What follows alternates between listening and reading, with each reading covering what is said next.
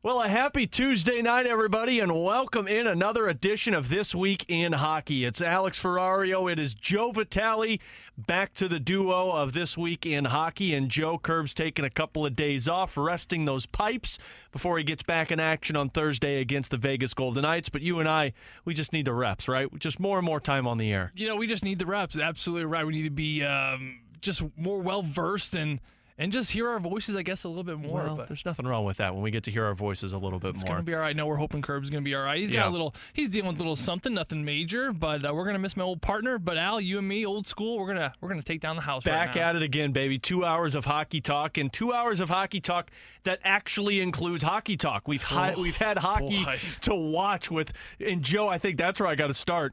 It has been just a breath of fresh air to sit at home and not just watch a hockey game, but watch a hockey game from the afternoon to the evening, back to back to back. And I mean, this is that normal feeling that we have just been craving for so long. Not even normal feeling, I don't think, Alex. I think it's better than normal. I mean, to turn on a game at 11 o'clock in the morning and then literally have jump between the NHL station and NBC Sports, NBC, and back to whatever. I mean, it's amazing. I mean, I'm absolutely loving it. I think everyone was craving for this. And not just having games from 11 to midnight, but meaningful games. Yeah. I mean, these are some meaningful games, and we're already looking at one series with Carolina, New York. They're one game away from elimination. I mean, it's amazing how a lot of these games are it's picking up, and a lot of these teams are really starting to pick up the pace too, and you're starting to feel the raw emotion, which I didn't think was possible without fans in the building and all these different things, but we're seeing fights. We're seeing hits. We're seeing amazing, highlight reel goals. I mean, Connor McDavid the other night. Holy smokes, we got to talk about that later. But it's been awesome. It's been awesome for the fans. It's been awesome for the players.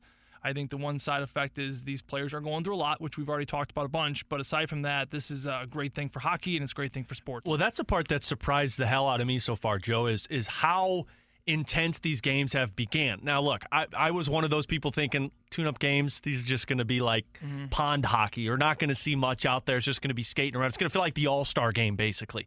The tune-up games, if you think about it, we saw fights with Tampa Bay and Florida going after it. We saw big hits with Edmonton, Zach Kassian out there, and I believe it was against the Calgary Flames that first game.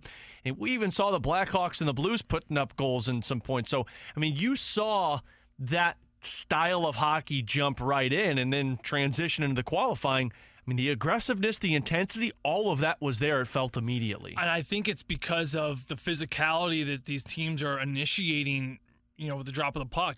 I tell people this, I give them this analogy all the time to kind of, humanize what I'm trying to talk about as far as how it applies to hockey players. But, say you're sitting in traffic today. Say you're sitting in traffic right now, listening to me and Big Al on this show. And all of a sudden, out of nowhere, someone just cuts you off. Okay, you're sitting home, you're driving, you're in traffic, your eyes are starting to get sleepy. It's been a long day at work, and all of a sudden, someone cuts you off and gives you the bird, and all of a sudden, you find this energy, right? Your heart starts pumping, and you grip that steering wheel. And then you speed up and you just try and rear end them. You're like a gorilla. Like, get me out of this cage. I want to kill somebody, right? You find this energy, right? But this is my point. By the way, remind me to never cut off Joe Vitale in the street. Don't do that. And I do it with my kids in the car, too. Do you really? I should probably stop doing it. You drop the F-bomb? I have. I have do you? it too much. Yeah, I do it too much. That's all right. That's an Italian thing. Yeah, it's okay. I should stop, though. Anyway, so no, that energy comes from somewhere, right? And it's that nervous system. Boom, it's just in shock. You go from sleepy to, feeling like you just, the ultimate high. Well, I think that for hockey players, I think why these games are so intense is because we're seeing some physicality off the get-go. Where I think some teams were kind of, let's test the water here. Mm-hmm. What do we have? What don't we have? Are you going to hit? You're going to hit me, and then I'll hit you. But if you're not going to hit me, it's kind of that agreement, right? But all of a sudden, you're seeing, Matthew Tkachuk, bam. And then you're seeing Ryan Reeves, bam, bam. And you're seeing these hits, and then you're seeing guys getting punched in the face. And all of a sudden, you're like, whoa, and it rises your game to the next level. Alex, I remember getting ready for some games in February, at 3 games in 5 nights. You're exhausted. You've been traveling. It's cold. You're in Edmonton, whatever. You put the equipment on. As much as you're trying to get up for that game, it's hard. Yeah. But then sometimes in that first shift, you'll get popped. I got popped by Zach Kassian. I'll never forget in the first shift of the game. He got me with a butt end right in the chin, but I found that zone. I found that line inside of me. But it took you getting popped in the face to get that. Well, that's what happened to these players. I mean, these players are getting popped in the nose and getting run in the corner, and goalies are getting run, and nets are getting blown off their hinges, and teams are like, whoa, we better get going here. So I think we're seeing some really good hockey. Is that strategy from a hockey player perspective of if there's a guy in a hockey game that, you don't want to be engaged right away, do you kind of stay clear of him? And you're going to obviously defend him, but you're not going out there and trying to throw hits because you don't want him to hit that next level. Well, I will say one thing. Not so much this is in the physical side of it, but kind of your same point. A player that if I'm coaching against, I'm saying leave him alone, it'd be Pat Maroon. Yeah. Patty was a guy that to find his groove, to find that zone, to find that flow, if you will, he would need to chirp guys. He would need to get under the skins. He needs some sort of verbal confrontation with his opponent, and that's when he found like another level, and that's to what I'm talking about. So Patty knew to find that another level, he's got to get in the mix here. He needs to cut someone off on Highway 270 and flip on the bird because that's essentially what he needs to do to find the energy. Yep. So if I'm a coach, I'm like, listen, that stupid number 7, he's going to start running his mouth. Just leave him alone. Just ignore him because every time you respond, he just brings his game up to the next level. That was what Boston's mistake was when he skated by the bench and said, you guys are effed. That was good. He cut him off and got the bird and then got them to speed up and try and cut him off. That's what exactly he wanted in this one. So from the game so far, and look, we've had a couple of qualifying games, a couple games going on right now as we're on the air. What team has stuck out to you the most? We'll talk about the Blues as we go along tonight.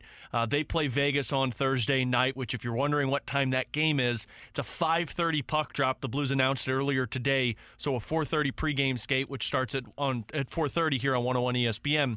But I'm curious, Joe, out of the 24 teams, who has stuck out to you the most so far? The one team in the East, I'll give you one in the West and one in the East, and then I'd like to hear you, one East, one West. So my East team right now, Alex, is the Carolina Hurricanes. They're up 2-0 in a series right now against the Rangers. They kind of look unbeatable at this moment. They have a great defensive structure. Slater leading the charge in the back end. Joel Edmondson contributing huge minutes, a former Blue on the back end.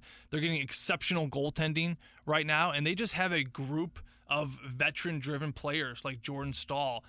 You look at Martinez. You look at Martinook, Justin Williams, players that understand what Rod Brind'Amour is trying to do. They have a simple, structured way to play, and everyone's committed to that system. And I think when you have a team that way and they find the consistency and the confidence within that system, boy, geez, look out. They remind me a lot of the Blues. So that's my team in the East. The team in the West, which I will say, I did not think I would say this, but I was worried about them. But now I'm really worried about them, is you're going to laugh maybe a little bit, but the Minnesota Wild. Really? They do, because I remember we had Luke Cunnin on our show about 4 weeks ago, and I was asking Luke Cunnin, a former St. Louis, he's not former, he is and always will be here from St. Louis. But that won't go away, buddy. You're always going to be born and raised here, buddy. Don't worry about that.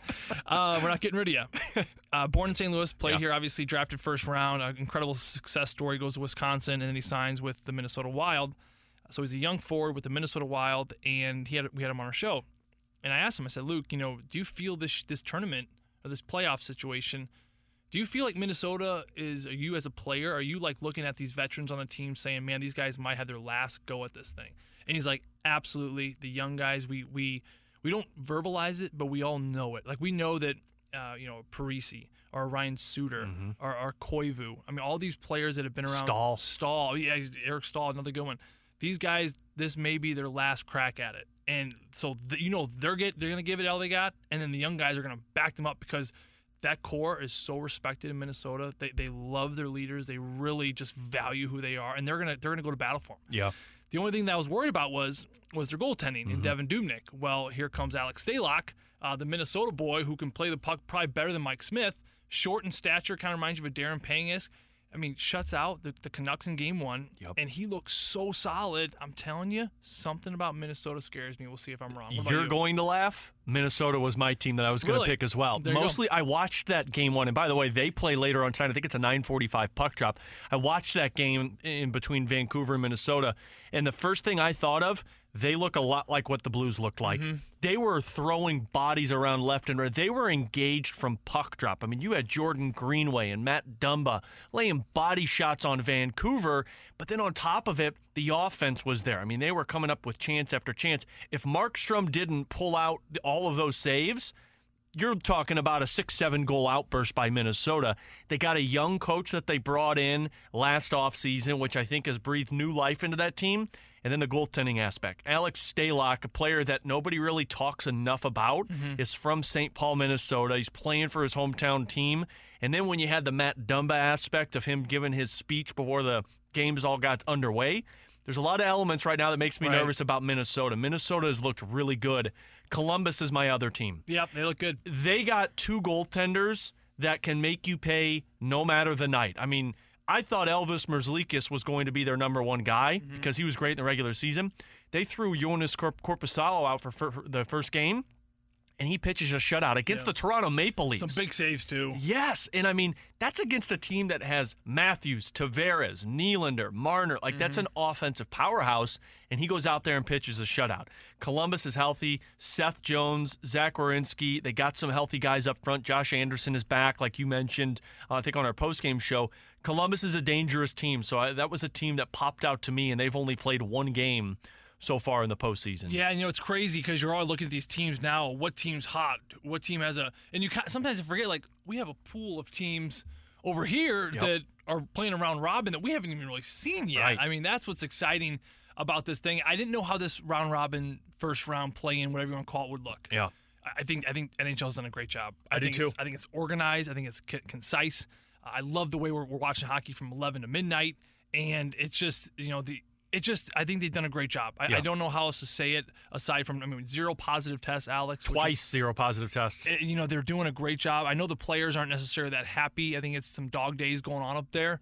But from a safety aspect, to keep this game going and the quality of hockey we're seeing, again, I was always optimistic since March. I'd never thought it'd be like this. I'm pleasantly surprised. Well, speaking of optimism, we're going to get a little pulse from somebody who's in Edmonton, Mike Kelly, who covers the NHL games right now in the Western Conference. He's in the hub city, Edmonton, covering the games. He's going to join us next to get a little update on the games on the Western Conference side, what this bubble life is like in the NHL, and maybe get a little perspective on the St. Louis Blues. So we're coming back after this. He's Joe Vitale. I'm Alex Ferrario. 2 hours of hockey talk for you tonight. It's This Week in Hockey here on 101 ESPN. Back in here on This Week in Hockey on a Tuesday night. Alex Ferrario, Joe Vitale with you. Of course, the Blues off tonight before they get back in action Thursday, round robin game number 2 against the Las Vegas Golden Knights. But we're going to talk a little bit about the Edmonton bubble, talk about these Western Conference teams, and Mike Kelly. He's the boots on the ground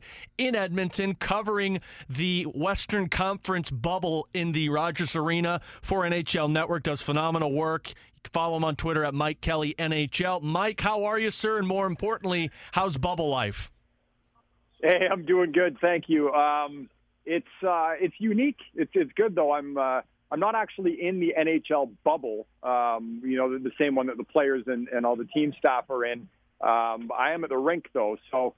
It's been interesting. You come to the rink, there's a designated spot to enter the building, and you get your temperature checked and face masks at all time and designated seating area kind of by yourself for us. So, look, 3 games a day, 3 playoff games a day in one building is a pretty awesome experience. It's been a great couple of days so far. So I'm curious with that, Mike. Obviously, you're not a part of the bubble, but you are still coming to the arena. So do you go through testing just as much as the players do because you have to be in the area, or are you kind of the different from them?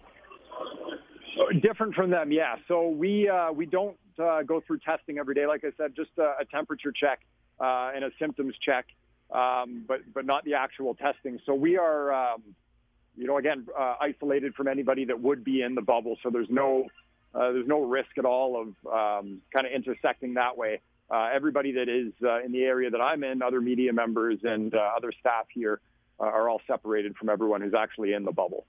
Mike, give us some perspective on what these games are like to watch in person. I mean, I'm sitting at home and I'm seeing, Matthew Tkachuk fight Blake Wheeler. And I think it's like the noise in the building, or that should be, but obviously it's not happening. You look at Connor McDavid's fabulous goal the other night where he went backhand under the bar.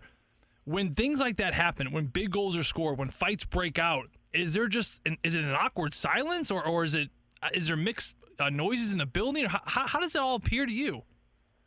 Yeah, it's weird. I mean, the McDavid goal, you'd expect the roof to blow off normally, and it's just kind of... the benches, you know how, Joe, you know how it is when a big goal scored or a fight. The benches are going nuts, and the players love it, and that's all the same. But I mean, man, yeah, I could have yelled down to Matthew Tkachuk and said, "Hey, switch to your left," and he would have heard me. So it's unique for sure.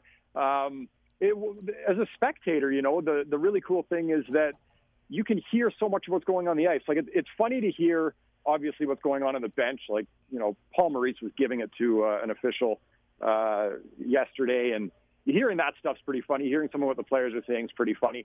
You still have all the music in the building, though, so that's kind of normal that way.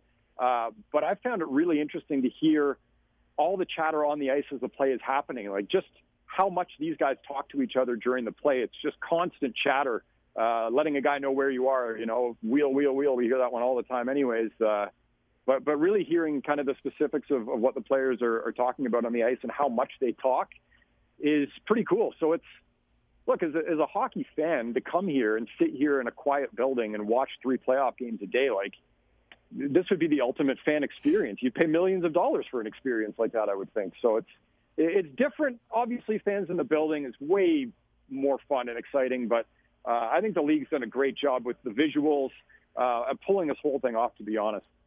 Mike, you bring up the conversations that are happening on the ice with players, and I think that you're not alone when you say that, because I think people are now for sure certainly surprised by how often these players talk to each other, and that's one of the biggest challenges. I don't know if you have kids or you've been around youth hockey, but trying to get young kids to understand, young kids will bug mom and dad all day long, nonstop. Mom, when's breakfast? When we got to leave? Mom, where's my shoes? It never ends, right? And then they get on the hockey rink, and for whatever reason, they kind of go zip, like nothing. No one talks. Mm-hmm. And I try to explain to these kids, like, listen to an NHL game. These guys are having conversations. So I'm really glad you said that, because I'm going to have these kids, my kids especially, listen to the game, maybe turn the volume up a little bit. But it is certainly kind of funny. How about the dress code? Like, you see some coaches are wearing suits, some coaches are wearing the quarter zips. Players are showing up with, like, fishing-style hats. We see Austin Matthews has got a crazy style. What's that all been like? Hey, look, I love it. And you know what? I think the players love it. So, it's we're living in the 21st century here, and you see other sports where guys can really show off that personality, and all it does is grow the game, right? At the end of the day, the players are fully aware that hockey-related revenue is tied together, and the more you grow the game, the better the league does, the more there is for everybody. So I think the players, by and large, have enjoyed the fact that they can be pretty unique with what they wear to the rink. And look, if a guy wants to wear a suit, nobody's stopping him from wearing a suit. You're not forcing anything on anyone that they're uncomfortable with. But yeah, no, I like it. It's been interesting to see what the guys are wearing. And hey, call Torts a trendsetter, I guess. He was wearing the sweaters on the bench already and going a little different. So I like the look of the coaches that are wearing, kind of those team logo zip-up shirts. But I think it's pretty cool. So it's been just as a hockey fan, as a viewer, it's been a nice little wrinkle to the whole thing. Again, we're talking with Mike Kelly from NHL Network. He is in Edmonton watching these games, and he is also a part of the NHL Network's wall-to-wall coverage, covering all of these playoffs on NHL Tonight. So, Mike, I'm curious of the play on the ice in terms of the Western Conference. Who has stuck out to you watching these games over these last few nights? Because a lot of these Western Conference teams look real dominant, like we remember in the regular season. Yeah, no, it's a great question. Different teams for different reasons, I guess. The team that I thought at the start of this whole thing that I like in the West, and there's really good teams to pick from, defending Cup champs. We know what they do, obviously. Colorado, man, they're fast. They've got the best transition game in the league. They create so much, but they get back and they don't allow it the other way. So if the goaltending holds up there, I think they're as dangerous as anybody. But the team that I picked and that I kind of like the most is Vegas. And St. Louis will see them on Thursday. So I'm here yesterday watching them play Dallas, and Vegas had a good first period, get out to a 1-0 lead. Dallas dominated the second period, really tilted the ice. But then you see that kind of hallmark of the Golden Knights game, which is just aggressive after pucks, great sticks, defensive sticks, forcing turnovers, counterattacks. And that kind of took over against a really good defensive team in Dallas. So, that to me, I think it's what I thought before, and not a huge sample yet, obviously, but I still think it's true, is that Vegas, Colorado, St. Louis, I see as the top tier. And then you start getting into teams below that. The Edmonton-Chicago series has been unbelievable. I mean, defense optional. This series has been nuts. There's been 19 goals in 2 games. And we saw what Connor McDavid did in Game 2. So, I look at Game 1 and I thought, I know McDavid had the 3 points, but I thought Jonathan Toews really kind of showed him what playoff hockey's about in that game, the details of the game, etc. And, man, an angry McDavid's a scary thing, I guess, because he came out like a house on fire last night. Mike, are in Edmonton. You're showing up at the rink. You're around the hotels. You're seeing the way security is closing the streets down and reopening them back up. I mean, you're literally in it. How confident are you, based off of what you've seen, that the NHL will award a Stanley Cup in that building come sometime in October? Supremely confident. It's been, again, I can't speak for the bubble itself not being in it, but the fact that there's been no positive tests is astounding. And, I think that really speaks to how well the league has put this whole thing together. Choosing Edmonton and Toronto as the hub cities, and all the steps that they took leading up to getting here. And full credit to everyone who's in the bubble as well, the athletes, the coaches, the team staff, for what clearly looks like taking this very seriously and respecting the rules. And then, just for everything around that I am involved in, like I said, when you come to the rink, they check the temperature. You're sectioned off in an area. Everybody in here, from the staff at the arena to the other media members, very diligent about wearing their masks and, not shaking hands and all that kind of stuff. So, hey, look, I'm a numbers guy. I'm going to throw a 97.8% on this cup being awarded. Oh, I like that. I think I got that in geometry when I was in sophomore. I'm just kidding. I did not get that. Hey, Mike Kelly, and again, we're talking with Mike Kelly from NHL Network. He's in Edmonton watching these games. Mike, you mentioned Vegas, and of course, that's the next opponent for the St. Louis Blues on Thursday night. Watching St. Louis, and I know you're a real analytics-driven analyst for NHL Network, but watching St. Louis in that game against Vegas and then kind of seeing the slow start out of the gate these last two games, do you have any concerns about St. Louis going into that first round of the playoffs? I wouldn't say so. I mean, look, the championship pedigree's there. The way that team plays is what I believe to be a lot of the necessary tools to be successful in the postseason. You look at I go back and, during this pause, and I'm watching what they did last year and how hard they were on the walls and the battles they would win. Just the things you have to do at this time of year, right? That you see year in, year out the championship teams doing. They haven't lost any of that. Jordan Binnington, fine. Jake Allen had a great year, so I think there's some confidence in that no matter what.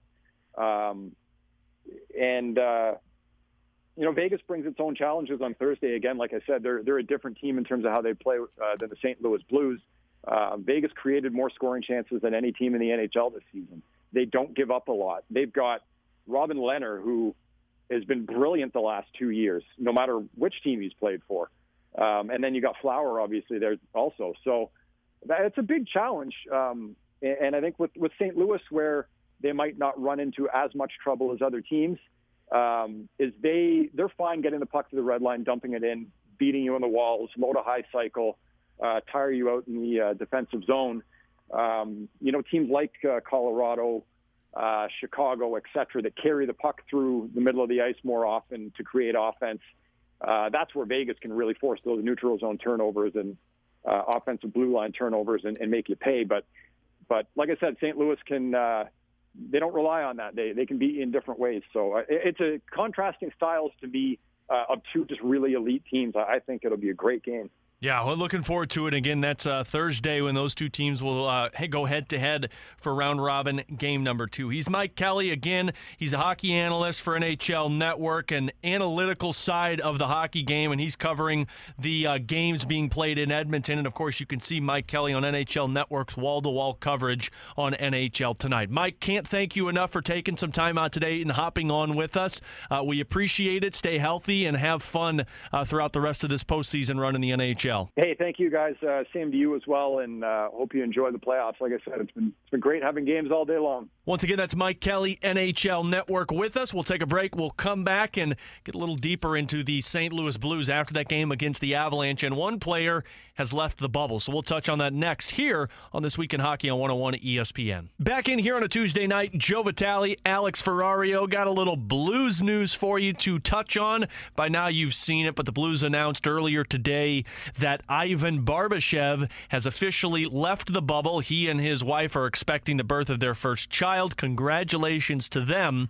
But he is out of the bubble. He is gone now until he decides to come back. But when he comes back, Joe Vitale, he's got to quarantine himself in his hotel room for 4 days. He's got to get 4 consecutive negative tests before he can jump back into play.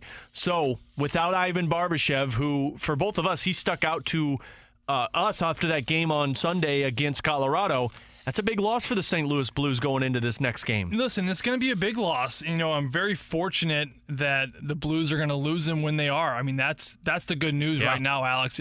I understand he's got to leave, and you're going to miss him over the next probably 2 round-robin games. I cannot see him back before Sunday. I believe Sunday's the next game after Thursday? Thursday, Sunday, yep. So Thursday, Sunday, he will not be back before Sunday. Let's just put it that way. Will he be back before the first game of the first round? I mean, that's going to be a big question mark. But I've heard about this. I've known about this for a while. I've always heard that he was going to be leaving at the beginning of the first round, which would put him out for the majority of the first round. That's how I always interpreted it. Now, I don't know how pregnancy was progressing, or maybe that was just a bad insight or bad rumor, or maybe the timing was a little off from the communication I was getting. But this is good news. It's tough news, but it's good news. I like when he's leaving. I like now. There's 2 round-robin games left. We're probably looking at least a week before our first real game in the first round. That gives him time to get home. But first and foremost, make sure that him and his wife is their first baby. I mean, God, first baby. I'll never forget that. That was an experience. That was a while ago, wasn't it? God, that was an experience. Less gray hair. Yeah, in 2, 3, and 4, like, bloop, here we go. There's another one. Like, cut the old cord. Wonder if your wife thought it was bloop. But it was amazing. No, actually, my wife, get a little sidetracked here. I was in Norfolk, Virginia, in the American Hockey League. We were in playoffs. Really? This is in April of 2011. This is the first child? First child. And I'm in playoffs, and I don't know if I ever told you the story, but my wife calls me at 2 in the morning. I'm like a 9-hour drive away. And this is the American League. We don't have private jets and ways to get home. You got charter buses. That's it. And she goes, my water broke. I go, oh, man, no way. This is crazy. And, whatever. So I'm up all night. Like, what do I do? And she's like, I don't know. I feel like it's going quick. I'll let you know. She goes to the hospital. She drives herself to the hospital. She's by herself in Wilkes-Barre. No family, no close friends. This is great advice for me from when my first child comes. They say hockey players are tough. I mean, pregnant women are tough. Hockey wives are even better. I'm telling you right now. She hops in a car. She drives herself to the hospital. And they check her or whatever. She's at like 3 centimeters, but she's moving quick. So I'm thinking like, well, I'm going to miss it. Doggone it. You know what I mean? So I wait till 8 or 9 o'clock. I go to the rink, and still she's progressing, but not quite there yet. And I'm kind of hanging around. I tell Coach Hines, now the head coach of the Nashville Predators, I go, hey, this is what's kind of going on. He's like, what do you want to do? I was like, well, I think she's already at 6 centimeters. Alex, I don't know if you know this, but once they get to 10, it's ready to have a baby. I didn't, but that's good to know there also. So I'm like, wow, geez, I'm probably going to miss it. So he goes, well, you can do whatever you want to do, but, it's your choice. I'm leaving it up to you. I'm like, I'm 8 hours away. She's already at 6. I don't think I'm going to make it either way. I might as well play a game You don't tonight. think you can drive fast enough to beat 4 centimeters? I didn't think I could. So then about 20 minutes later, I'm taping my stick, getting ready for morning skate. My mind, I'm just going everywhere. Guys are like, hey, you all right? Man, I'm doing all right. It'll be all right. It'll be all right. Billy Guerin, who is our assistant GM, now the GM of the Minnesota Wild, he comes up to me. He's like, Joe V. Billy's the best. Love What's Billy. up? What's going on? I go, oh, my wife's in labor. She's 6 centimeters. I don't think I'll be able to make it. And he goes, yeah, you're going to make it. Get in the car. And I go, what car? He goes, Barrett, Jeff Barrett. Jeff Barrett's our owner. He goes, Jeff, give him your car.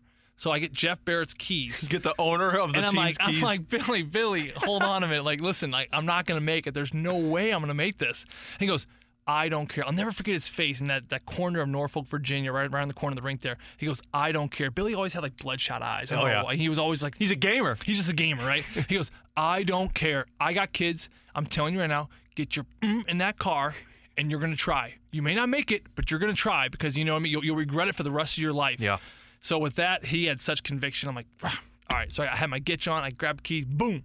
8 hours flying, texting, trying to get there. Now you're driving yourself, right? I'm driving myself. I'm bolting in the owner's car from West Virginia in a sweet car, by the way. Like I'm going like 100 miles an hour, right? 8 hours.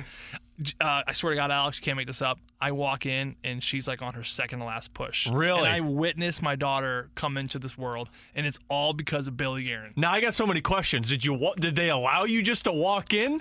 Oh, yeah. Like you come running in like, hey, my wife's might be at 10 centimeters. They knew I was coming, and listen, when you're in Wilkes-Barre and you play for the Wilkes-Barre Penguins, that's are you kidding me? Not a big deal. It's like a town of like 2,000 people. We make up like, It's like going into Pennsylvania and say, hey, I went to Northeastern. I was the captain of the team. We're the hot ticket in town. So they knew a Wilkes-Barre Penguin was coming in, and they kind of like just got me right to the room, and I remember my wife's face, and I was like, whoa.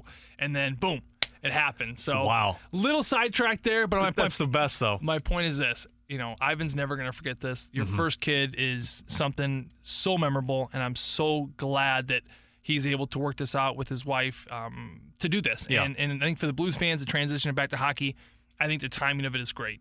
I think that he will miss the last 2 round robins, and I think it's very realistic that he will be back for the second game of the first round, if not maybe the first, depending on how that goes. Because he's a huge piece, Alex. We all know that fourth line. It's the fourth line with him. Without him, it's still a fourth line. It's productive. Mackenzie McEachern can certainly go in there and fill a good role. But there is something about seeing number 49, that little short Russian, just like a beeline, hitting everything and creating energy and making the right play and the smart play and the killing and starting periods and finishing games, blocking shots. There's something about that, and he will be missed. I'll say this. He will be a player to focus in on when he returns to play. We know this better than anybody watching hockey for so long and you playing it. Players that have newborns, when they return, boom, there's a different energy to them. And with an Ivan Barbashev, his last game against Colorado, he had 7 freaking hits. He was tied with Blais for the most. He was visible. Now you take a re-energized, healthy Ivan Barbashev who's returned, who's got 4 negative tests. He's on the ice. It's postseason. He's going to be a dangerous weapon when he comes back for Craig Berube. There's always something about baby energy. Guys talk about it all the time. It's a real thing. So to answer your question, I get back from Wilkes-Barre. I go back in the car. I drive all the way back to West Virginia. Hat trick for Joey V? Yeah, so our team ended up winning that night. Yeah. So that night, I left for that game. We were down in the series 2-0. It's a best of 5. We're down in the series 2-0. I am literally listening on my phone after we had this baby. I'm like, our season could be done. We end up winning that game, so we 2-1 series. I drive back the next day, right? My first game back, I get the G-dub, I get the game puck, we tie the series, we go home, we win the series, and we went on to like the Western Conference Final, which my wife hated because that was like another 6 weeks where I was completely not present and traveling on the road. But it was good time. You're right, the point energy, the baby energy is certainly there, and I remember I got the game puck that night, and Chris Connor gave it to me, and I remember stood up, I had to make a speech, and I started crying. I was like, I appreciate you guys, and it's been a long couple of days, but I love you, man. And everyone started crying. Like, I remember the boys were like, I'm not crying, you're crying. And we're all like crying. Put dust in this room. It was a cool night, man. That's incredible. Yeah. So that's the real thing. Now, I'm curious, though. We got a couple minutes and we'll break, and I want to get into this a little bit later. You guys talked with Alexander Steen the other day, and Steener mentioned to you guys about what McEachern brings to the ice. And look, we don't know if it's going to be Mackenzie every game with Ivan gone. It could be a Kyrou. You're not really sure. McEachern was the one who's gotten the shot. He played in that exhibition game against Chicago. But Steener had some positive things to say about Mackenzie McEachern's play, which I think will excite fans of him being in the lineup. Yeah, I think so. Listen, I think Mackenzie, he needs a little bit more experience. I think there are times in the game where he gets a little yippy, and I remember that, and I can say that confidently because he reminds me a lot of myself, where I would get yippy. Like, you're excited, you have so much energy, and sometimes if it's not like pulled in the right way and used properly, you could end up becoming like yippy in a sense where you're so quick to get rid of the puck, or instead of like waiting to make a play, you just kind of get rid of it so quickly. I think Mackenzie's got a little bit of that because he's an exciting kid. He's a good kid. He's full of enthusiasm, and the way he plays with passion. He plays with the heart on the sleeve. But Alexander Steen said that, what does Mac bring? Well, Mac brings a couple really good things, and one was he brings that predictability factor. You know exactly what he's going to do every single shift. He is going to skate. He is going to finish every check. He is going to back check to the house, and he is going to win his wall plays. And that is a great feeling when you're on his line. Having predictability, whether you're a great player or even a mediocre player, like sometimes it doesn't really matter. But as long as you're predictable, as long as you can be counted upon to do the job, and that's what Mackenzie brings. He's a fast kid. He will be physical, and he's got a little scoring touch to him. We've seen some amazing goals from McKenzie over this past year and a half. So I think it's not wrong to say that I think that this fourth line could bring the energy, but also contribute and pop in some goals. And I know Steiner and Sonny always joke about it. We're just going to feed it to 28's corner. They're coming over the red. Oscar's going to look to the right, and he's going to see Alexander Steen. He's going to look to the left, and he's going to see Mackenzie McEachern. He's like, I'm going to dump it in that corner. I'm going to let him go get it, and I'm going to let Steiner just kind of float in as the third man. It's like playing the odds. Everyone always would say, if you ever find yourself on a 2-on-1 with Sidney Crosby, find some way to give him the puck. Even if it gets busted up by the defenseman, at least you got to try because you got to play the odds. Yeah. And I think that for Sonny and Steiner, when they're playing with them, they're going to play the odds. They're going to put it in his corner. They know he's going to be like a bat out of hell. He's going to go in there. He's going to finish his check. He's going to create separation and ultimately set up a forecheck, which is what this fourth-line team needs, and really the team needs. I think that, Alex, this is something that the Blues have been lacking in the first two games, and understandably so, but forechecking has been something that the Blues can really improve on, and I think McKenzie can bring that. Yeah, we'll talk about those improvements in just a bit here on This Week in Hockey. That's Joe Vitale. I'm Alex Ferrario. You'll see that Mackenzie McEachern line most likely on Thursday against the Vegas Golden Knights, but again, if you missed it, Ivan Barbashev has left the bubble back in St. Louis for the birth of his first child, and when he returns to the bubble, he's going to have to quarantine himself for 4 days, get 4 negative tests before he can return to the ice with the St. Louis Blues. We'll come back. I want to get Joe Vitale's thoughts on who the best option for the first round will be for the St. Louis Blues. We'll touch on that next year on This Week in Hockey on 101 ESPN. Final time here on the first hour of This Week in Hockey, along with Joe Vitale. I'm Alex Ferrario, hanging out with you until 8 o'clock. We got Brady Tkachuk coming up in the second hour, about 7:15 tonight. Excited to talk to, of course, the St. Louis product, the St. Louis native, the son of Keith Tkachuk and the brother of Matthew Tkachuk, who went through a little controversy against the Winnipeg Jets. So we'll get into that with Brady coming up in the next hour. But, Joe, after watching these Western Conference teams play, and I did a segment with Jamie Rivers earlier today on Rivs and BK talking about this, there's a team that I do not want to play in this first round of the playoffs if I'm the St. Louis Blues. And the Blues players don't have an opinion. This is just me from the outside. That team is the Nashville Predators. I've been watching Nashville play, and if I'm not mistaken, they pulled out a victory today against the Arizona Coyotes. They did win today, huh? Did they? I think so. Okay. I was double checking it. They were up. They were up the last time I looked at it, but I'll have to go back and see. But Jussi Saros has played 2 strong games against the Arizona Coyotes. Now, he lost the first one, but that was a game where he looked really solid in net for Nashville.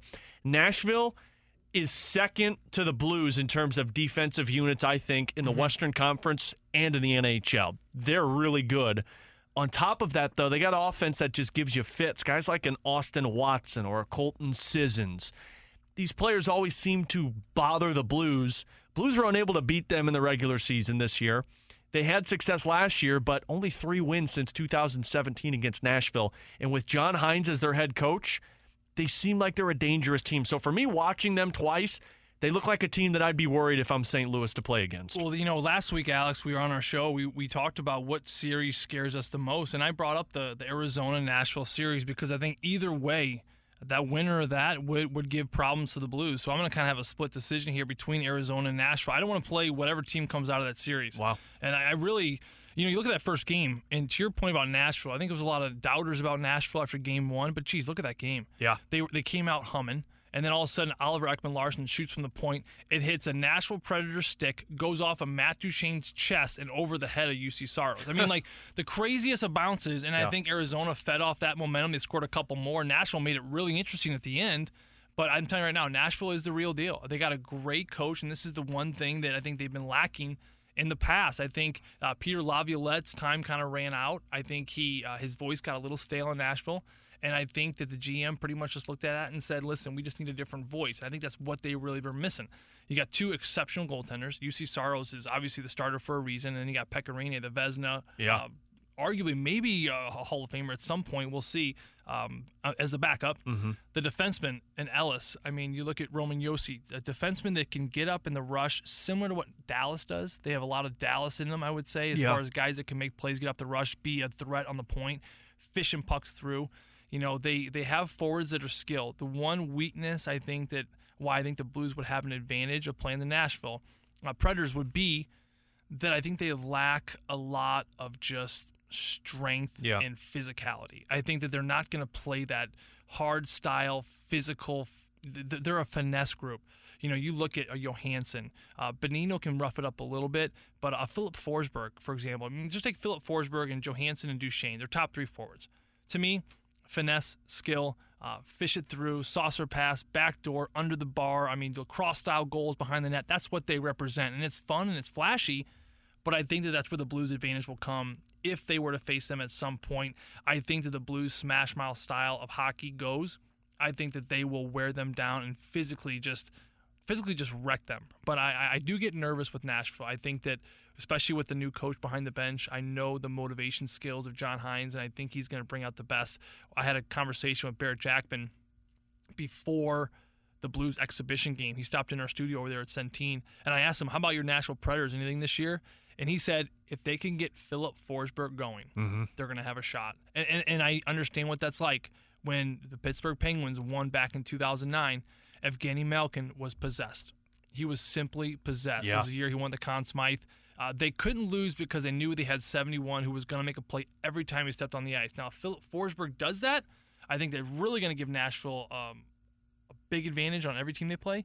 But if they can't get him going, I think they're going to have to rely too much on the secondary scoring, and I don't know if they'll have what it takes. The power play unit scares me, too, with that team. When you think about guys like Forsberg and Duchesne and Turris, like you talked about, but even throwing in a Nick Bonino, who's like a secondary option for them, and how good he has been for Nashville. I'm curious, you mentioned the physicality of the St. Louis Blues. Do you think that can be as effective in these playoffs as it was last playoffs? Because you're not going through an 82-game schedule and into the postseason like they did last year. A lot of these teams have those 4 months off to where St. Louis can still grind them down, but these guys are a little more healthy than what they were last year. I think that the style can still work. My concern with the Blues is this. You need that aggressive, physical, smash mouth, Blues brand of hockey to win. Craig Berube has told this group, this is how we're going to win. Either climb on board or get the heck off. Yeah. But we are going to play one way because that's the only way we can have success. It requires a lot of one thing, Alex, that I don't know if the Blues are going to have enough of. This is my concern. It requires energy. It requires a lot of energy to play the style of hockey they need to play in order to be successful.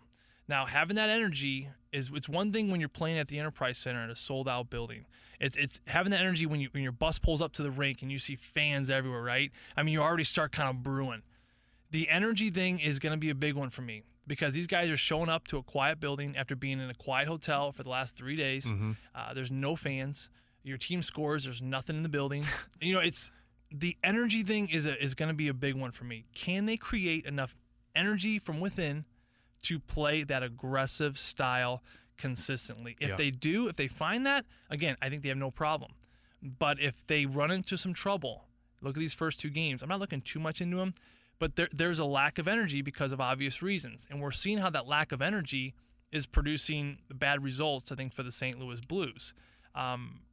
That's my concern. I don't know if there's much there to that. I don't know how you feel about it, but if they don't have energy, they can't play that style. And I think that's going to be a big one. Is there an easy team that you feel like for the St. Louis Blues in the first round matchup? I mean, to me, Edmonton. Edmonton is? I think we'd shut down Connor McDavid. We've proven that. I mean, Colton Parayko at the time, Jay Bouwmeester at the time, did a relatively great job doing that. And then now with Marco Scandella, who's had the 10 games in the regular season, I forget which teams exactly, but he's done a wonderful job shutting down top lines. I think 55 and number 6 can shut down the Draisaitl and Connor McDavid line. I think if you get a good match, and we will have home ice advantage, if you can get Ryan O'Reilly or Braden Shen out there, kind of split the duties between that Connor McDavid line, I think their defense is weak. I think their goaltending, obviously there's drama with their goaltending. Who's going to start which game? We don't know yet. It looks like Mike Smith is going to ride Pine now. But to me, Edmonton, I feel like if we shut down those 2 best players in the world with Draisaitl and Connor McDavid, I don't know if there's enough beyond that. So to me, I don't know about you, but to me that would be the best. Well, and matchup. especially with Ivan Barbashev coming back, like we talked about in the previous segment, of having that new baby energy, a fourth line that was so good at shutting down that Boston top line. And look, Edmonton went into desperation mode these last couple of games against Chicago of having to put McDavid and Draisaitl together to create offense. Now they scored 6 goals against Chicago the other night, but I have a feeling that when you get those matchups, you have 3 separate lines that can go up against that top line of Edmonton.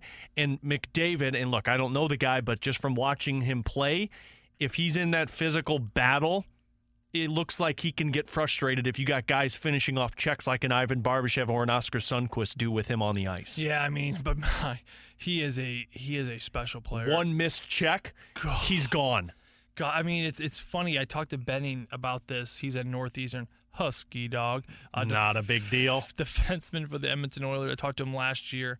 I'm like, dude, what's it like playing with Connor McDavid? You know, because I have a decent reference of playing with Sidney. I mean, that was some remarkable 4 years of just what I saw and what I witnessed. I'm like, what is it like just witnessing him every day? I mean, what does he do? And he went into a bunch of things. But, you know, one thing that always jumps out that he said about Connor McDavid, and something I still watch when he plays, and if you watch for it, it's there. Most guys with the puck, they're looking at defenseman's hips, they're looking at shoulders, they're looking at eyes, they're looking at stick position. Connor McDavid will focus and zero in on skates.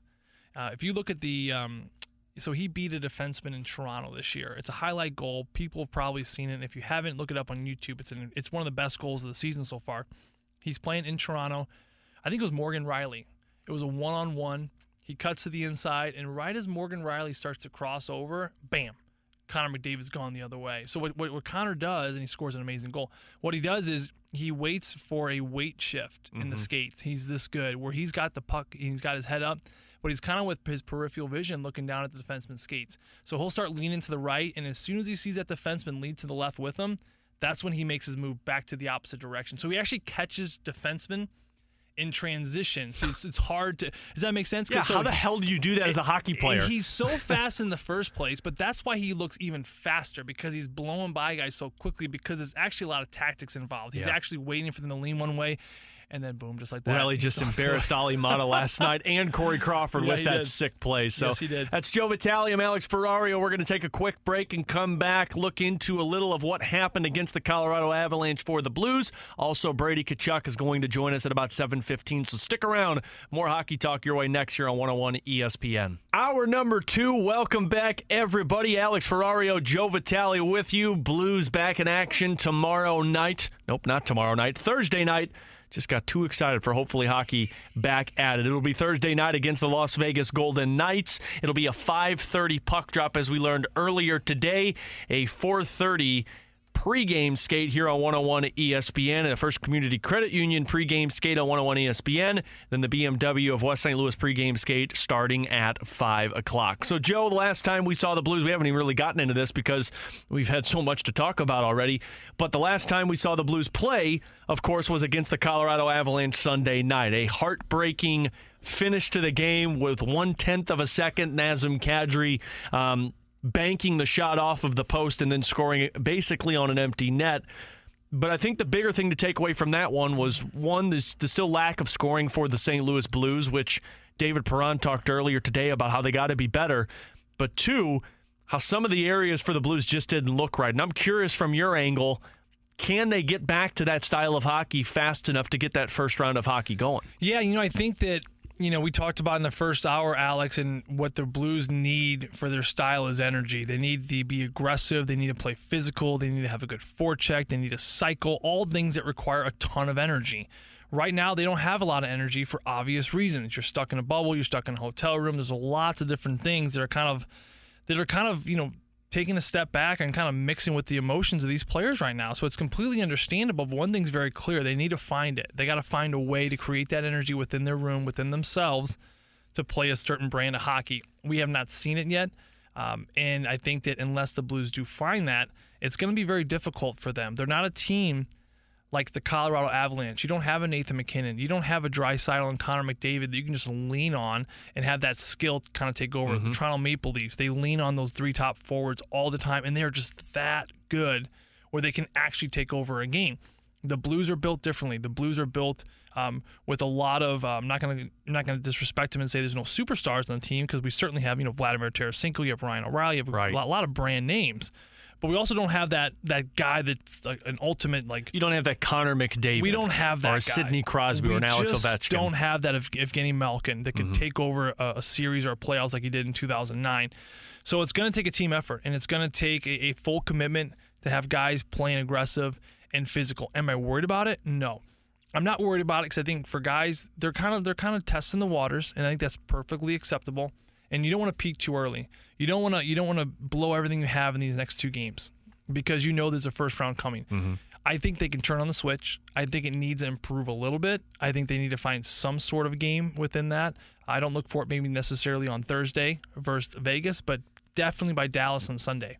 I think we should see at least a period, maybe 2, of complete Blues hockey. Smash mouth, forecheck, cycle, boxing out, all those physical things. I think that is the game we will fully see at least a period of it, what it looks like, just so they're confident heading into that first round. And defensively, it looked off too. Now, I thought it looked better against Colorado, but you were still allowing, 16 shots in the first period, 10 shots in the second period.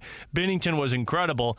But defensively, it just looks off a little bit still. But I thought Petro said it best after that game against Chicago.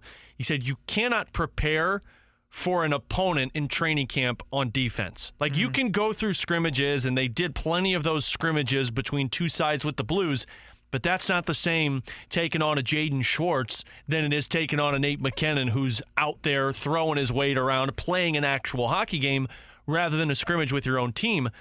So I would imagine defensively, and I know you were a forward in the NHL, but you've been around plenty of defensemen, Joe, I would imagine that area will come with more reps for the defenseman. Well, it will come with more reps, but you're hoping that you don't run out of reps before you start losing some meaningful games, if that makes any sense at all. You need to find that relatively quickly, but he's got an absolutely great point. During this offseason, during training camp, St. Louis, they weren't working on D-zone coverage. You don't sit around in your bedroom at night in June and March or April and think about D-zone coverage and how you're going to improve. It's hard to improve that because you just need to play games to get that. You are working on your shot. You are working on stick handling. You are working on different elements of the game, getting stronger, getting more flexible. But the area that you cannot prepare for, he's exactly right, is defensive zone coverage. It's communicating. It's having players, it's having players crisscrossing, drop passes, who's got who. Nathan McKinnon comes in the blue line and he crosses. Is that my guy, or do we hand him off to a forward, a back-checking forward? Do we have an F3? It's all that communication and seeing it over and over again. It's that repetition that kind of gets just hammered into your brain. And teams have it figured out in November when they start in October. But this is different. This is going to take a little bit more time. And I don't know if I don't know how much time we have necessarily before that first game where the Blues really need to dial it in. Because if you're talking next week, if we start that first game and it's still not completely dialed in yet, if you start falling behind, just this tournament in this playoffs, I feel like this is a style you don't want to fall behind. If that makes any sense. Part of me feels like, too, that when you get into the first round where you're facing an elimination, because, look, you've sacrificed a lot if you're a player from going to this bubble and sacrificing weeks and months away from your family, going for the Stanley Cup. Right now, and I feel so bad saying it because these guys are competitors. These are athletes. They're not taking games for granted. But right now, that elimination threat's not there for you. Mm-hmm. The elimination threat, once that first round opens up, is going to be there. So that first loss that happens in the first round of the playoffs, part of me wonders if it wakes players up. And the Blues look at it as, okay, whoa, we just dropped a game. We're 3 away from being eliminated. Now it's time to turn on the gears. Not that they're not turning them on now, but I'm just wondering if that desperation mode kicks in once the actual first round of the playoffs kick in, so that you get to your game faster. I think it will. I don't know how quickly from a team aspect it will be just to flip on a switch overnight and get it, though. That's the problem, because you're right. Without the threat of going home, without the threat of losing something substantial, how can these players really be expected to give everything they got? I mean, even Alexander Steen said before the game the other night, we don't want to get to our game tonight. Right. We want to make headway there. We want to close the gap. We want to bust out too early. We don't want to bust out too early, but at the same time, you got to bust out a little bit. Mm-hmm. You got to see what it looks like just a little bit. Mm-hmm. And that's why I think if they could find one good period in Thursday's game against the Vegas Golden Knights, maybe that first period is just a smash mouth, bam. Yeah. They come out, they start that fourth line, they start running, ozone time, shots on goal, drawing penalties. Even if the second and third kind of fizzle out a little bit, let's say we lose the game. Let's say Jake starts, which I think Jake might get some time in that game. If we lose that game, that's okay. That's okay. I think at the end of the game, Craig Berube wants to say one thing to his team. All right, boys, maybe not a complete 60 minutes, but that first period, that's what we look like. Right. That's what success looks like. I'm glad we did it for 20 minutes, and you guys remember that. We're going to have a meeting tomorrow. We're going to look at that first period because this is what it's going to take to win. Okay, so now Sunday, Dallas game. Remember that first game. Players got it. That's right. It's been a while. I got it. It's been 5 months. I got it. And then, bam, you start maybe a period, 2 periods, maybe put a full game together. Who knows? But even just 2 periods, again, that's another step. And then ultimately, you want to be riding a good wave heading into that first game. I'm curious your perspective too, Joe. McRoster-wise, without Barbashev, opens up a spot. McEachran's going to be the guy that gets that first shot. Jordan Kyrou, is this a player that you feel like we will see at some point in the postseason, or is this something that Craig Berube will get to just repetition of the same guys, right? Yeah. I think it's a great question. I was hoping to see him in the game in these round robins. I was too. Or at least an exhibition. If it's going to happen, I would think it's going to happen tomorrow, or Thursday. Mm-hmm. But we will see. I think that he, to me, is a player that if he's not used at some point, I'd be like, ooh, really? Because I remember, the speed alone's there, right? But I like the way his game was trending in March before this whole thing got shut down. He was starting to become tough to play. His stick became heavy. Mm-hmm. You couldn't just pick his pocket. He was making good plays with the puck. Even Craig Berube was raving about him. And I think that if you have a matchup, Colorado Avalanche, fast team. Yeah. The Edmonton Oilers, fast team. Calgary Flames, fast. These are fast teams. If you get a matchup like that and you start falling behind me and you start lacking some speed, it would not shock me to see Jordan Kyrou inserted in there at some point. Might be a bust-out moment, too. It might. I'm not saying he's going to change a game for you. Like a Robbie Fabry moment? Yeah, kind of, yeah. Sure. Where you get one game where it's like, okay, we need a spark. That's our energy plug. Kind of like what Sammy Blais did against the Dallas Stars, right? You put him in for one game. Jordan's Kyrou, and look, by no means am I saying that he's going to change the outcome of a hockey game, but that speed gives you something that other teams aren't expecting. Teams think the Blues as they're going to wear you down like that. I would imagine that pregame coach conversation is, guys, be ready. They're going to be physical. They're going to wear you down. They're going to try to get you off your game. But then you insert a Kyrou, and it's, oh, shoot, here comes this guy who's speeding around everybody. Exactly. I mean, you keep defensemen on their toes for that reason. And, I think he's grown up a lot. I think that Jordan, when he came into the league, he's dealt with a lot of problems that young guys deal with. You go from playing amateur hockey to junior hockey where you show up at the rink in your blue jeans, you just play. And then you go home and you play video games and you do whatever, right? But becoming a professional is something that Jordan has really grabbed onto. Mm-hmm. And Craig Berube's had discussions with him. Veterans have had discussions with him. And I think he's realized what I need to do to stay in this league. What you need to do is you need to show up not on time. On time is late. You show up 20 minutes before you need to be there, right? You take care of your body. You deal with nutrition in a way you've never dealt with before. You're getting your rest, right? When practice starts, you're on. Like, this isn't something you float into the practice. That was a problem for Craig Berube for a lot of young guys. When practice started, they kind of eased their way into practice. No. You ease your way into practice when you're out there 20 minutes before practice starts. Yeah. When the first drill hits and that first whistle blows, you are going at absolutely full tank, like everything you got, and you are not taking any rep off. And that's what it takes to be a professional. Having pride in your work habits, having pride in game in, game out routines, taking care of your nutrition, foam rolling after games, don't just hop on a bus, right? Little things like that, Jordan Kyrou has grown into a lot, and I think we're starting to see how it's affected his game, at least until before the pause in March. Well, I know a lot of people are excited to hopefully see him if he gets in any game action. And again, the Blues play Thursday night, Vegas Golden Knights, Sunday against the Dallas Stars. Plenty more Blues conversation along the way. Well, we're going to take a break, though, switch some gears, talk a little NHL, talk a little what no hockey is like for an NHL player, and that's Brady Tkachuk, of course, of the Ottawa Senators.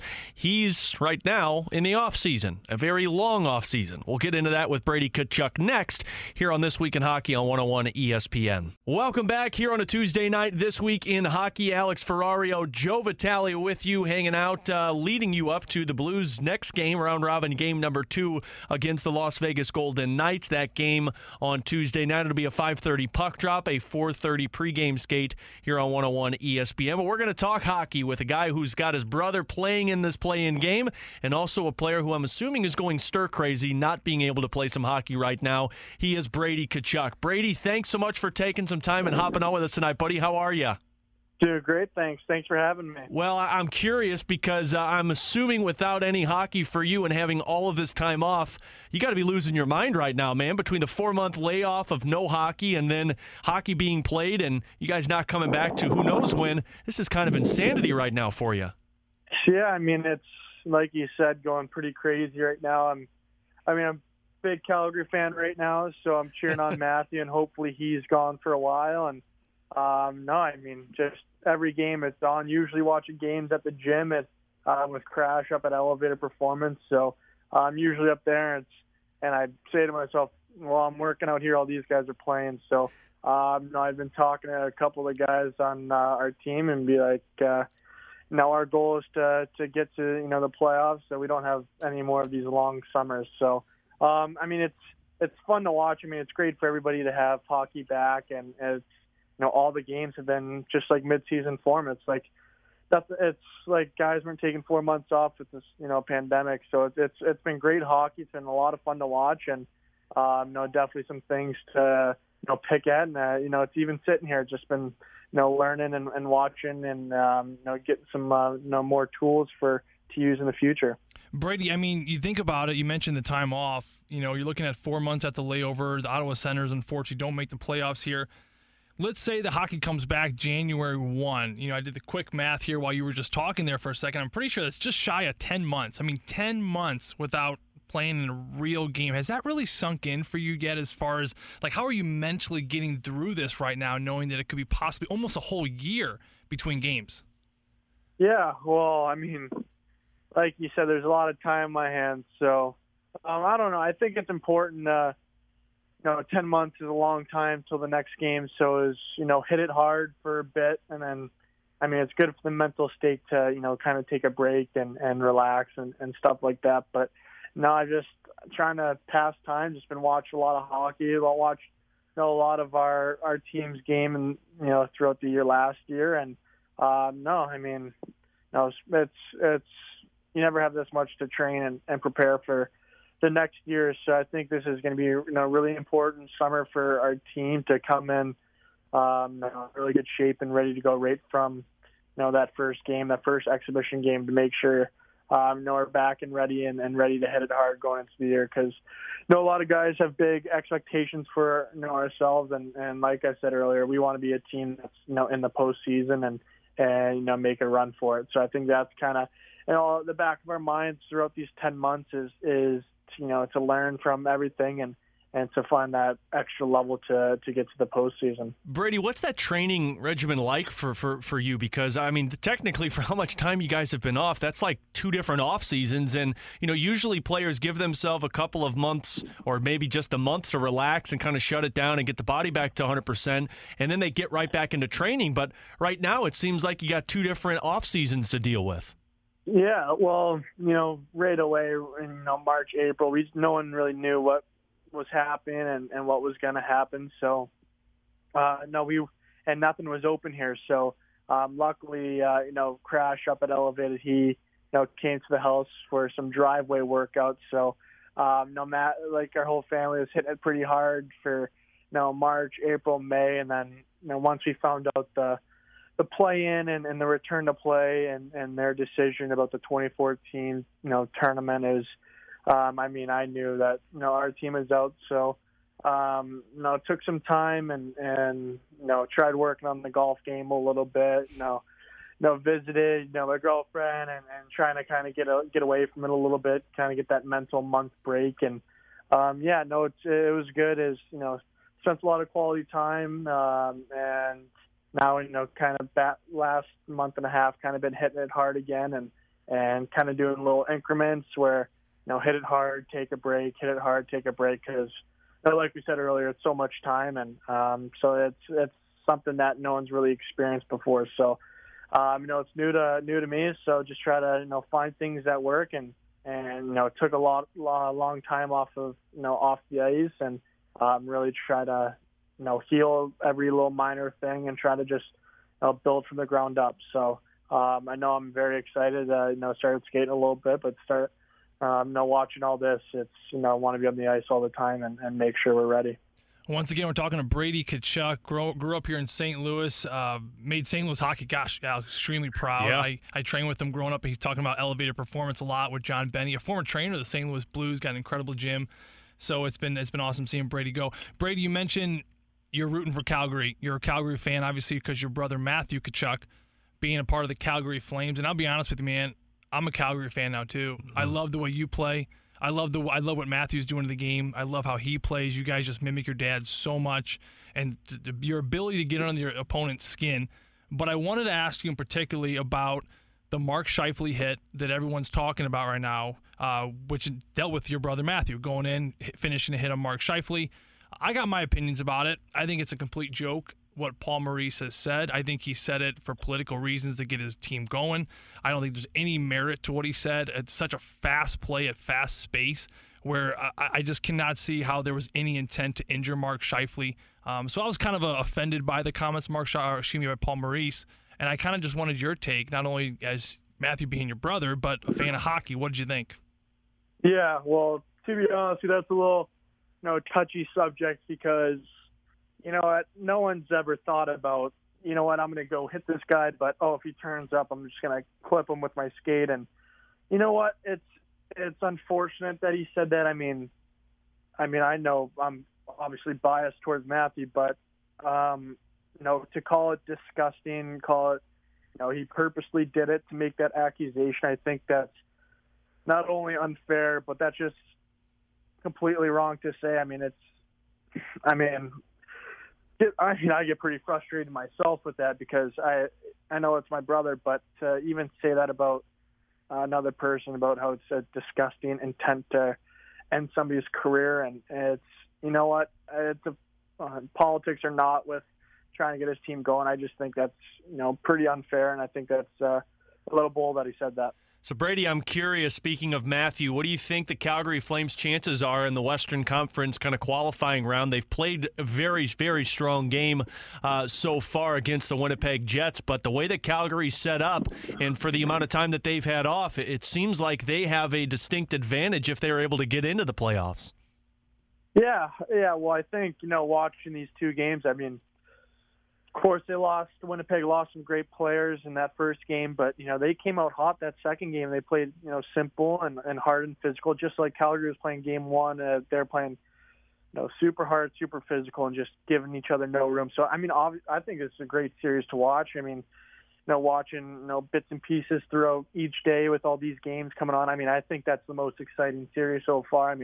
Like I said earlier, I'm pretty biased because, I'm rooting for Calgary, but it's been fun. It's been fast. It's been physical. It's just the team that wants it more. I feel like that's every series. The team that wants it more is going to win. So, I'm excited for this game 3 coming up here, and hopefully, Calgary comes out to win. But it should be a lot of fun to watch. Brady, I love catching up with you on the road. I love catching up with Matthew and Alex. I'm telling you, going around talking to these young players in the league, it's amazing. I know you call them millennials or whatever. Basically, I'm one of those. So yeah, but there's a lot of young kids that are on video games all day long, and you go to approach them, you talk to them, and they kind of give you the gears a little bit. And I will say, Brady and Matthew, you guys both, Brady, I mean this sincerely, have always just had such a professional approach, almost like you're 40-year-olds stuck in like 20-year-olds' bodies, if that makes any sense. And I know a lot of that has to do with your father. Was it something that you and Matthew observed your father and how he treated people, or was it a message, like verbally a message he sent you guys when you started in the league, or maybe is it from your mom, or where do you guys get that kind of demeanor? Yeah, well, no, I definitely think it's both from my parents. They've just taught us so many valuable lessons throughout our life, and how to treat people well, and how to kind of carry yourselves with that nice, confident, polite demeanor. So no, I mean, I think that's the great question. I think that's a two-parter for me is that, one, be able to see my dad and how he interacts with not only his teammates, but probably the most important people on the team is the staff, the equipment guys, the trainers, the media guys, for our team, Jordan, our travel guy. I mean, it's just how he interacted with them, because realistically, those guys are the most important part of the team. They've keep us dialed in 24/7, and just to see how he interacted with them, and some of his best friends are the staff. So that's definitely something I've seen, is just how he's treated people and how well respected he is, and how everybody knows he would do anything for the team and do anything to win. And I think that's probably the thing Matthew and I took most, is just how he treated, those guys, but is his mindset in winning and how everybody respected him so much. And yeah, he, taught us some verbal things, as the 2 rules he always had for us going into every day, and to be successful is work hard and be a team. So, just being able to see him and interact with other people, but also with, those words. I mean, I just think that he helped us out tremendously, and I know Matthew and I keep trying to do that every single day, and hopefully one day we can get to his level. Well, he was one of my favorite players growing up, Brady, and I see a lot of him of you both on the ice, and it's great to be able to hear that side of it as well. Brady, before we let you go, I do have one request, though. Once the offseason hits for everybody in the NHL, will you and your brother please bring back the Brady versus Matthew Tkachuk series, because that was some of the most entertainment that I had in that downtime with no sports. Yeah, we'll see. I mean, that was a lot of fun to do too, because it really showed us who could be the better athlete. So there's a little competition there, but yeah, we'll see. Hopefully it's not till mid-October when Matthew comes back. So hopefully he's making that big push here. So I hope we can do it, but I also hope that we don't have the time to. Brady, you got to include your sister Taryn, though, because I hear she's the best athlete of all 3 of you. And that lacrosse video that you guys did was awesome. Yeah, you know what? A lot of people say she's the best athlete in the family. That is confirmed. She is the best athlete in the family. She can pick up whatever sport. Field hockey's her sport, so she's so successful there. I just hope, for my time and my sake, that I hope her season comes up here, so I can watch her play and give her the gears and work on her field game with her, because with her, she's super dedicated and super committed, and she's doing so well. And I just hope for everyone's sake in this household, once everything kind of starts getting going here, I hope field hockey, the season gets going, because I know that the world will be revolved around Taryn, and I can't wait for that to happen. Awesome stuff. Hey, Brady, thank you so much for taking some time out tonight and hopping on with both of us. It's great to catch up. Enjoy watching Matthew. Hopefully we see him make that push in the Stanley Cup playoffs, and looking forward to getting to see you back on the ice again soon. I appreciate it. Thanks, guys. Have a good one. There you go. That's Brady Tkachuk with us here. We'll take a quick break and come back with more on This Week in Hockey. Big thank you once again to Brady Tkachuk for taking a couple of minutes out of his time tonight hopping on with us. Joe, I would imagine it, as a player, that's got to suck. And that's why I brought it up to him, because your off season, let's say you don't make the playoffs. You're done in April. You're back at training camp in August, September, before you get into preseason action. Late August. So you're talking 4 months there. Yeah. He's had 4 months already. Yeah. Now you got to add on to it another 4 months. This has got to be a nightmare for guys like Brady. God, I mean, especially because you're watching so much hockey now. And like he even said it, he wants to be out there. He wants to have that team. And I love the way he talks about his team. He talks about how we have high expectations. He's talking from a team standpoint. It's never individual about him. And there are great expectations starting to shift in Ottawa, and I think that they have just an amazing leader in Brady Tkachuk. And gosh, he has really grown up. Speaking, I know we were talking about Jordan Kyrou, I think a segment ago. Brady Tkachuk was a kid that I remember when he was 11, 12 years old, and I was training here in St. Louis. We were doing some track workouts, Alex, and doing sprints and doing stairs and all these kind of crazy stuff with John Benny, like we were talking about. And Brady was the 11-year-old, the youngest kid in the group.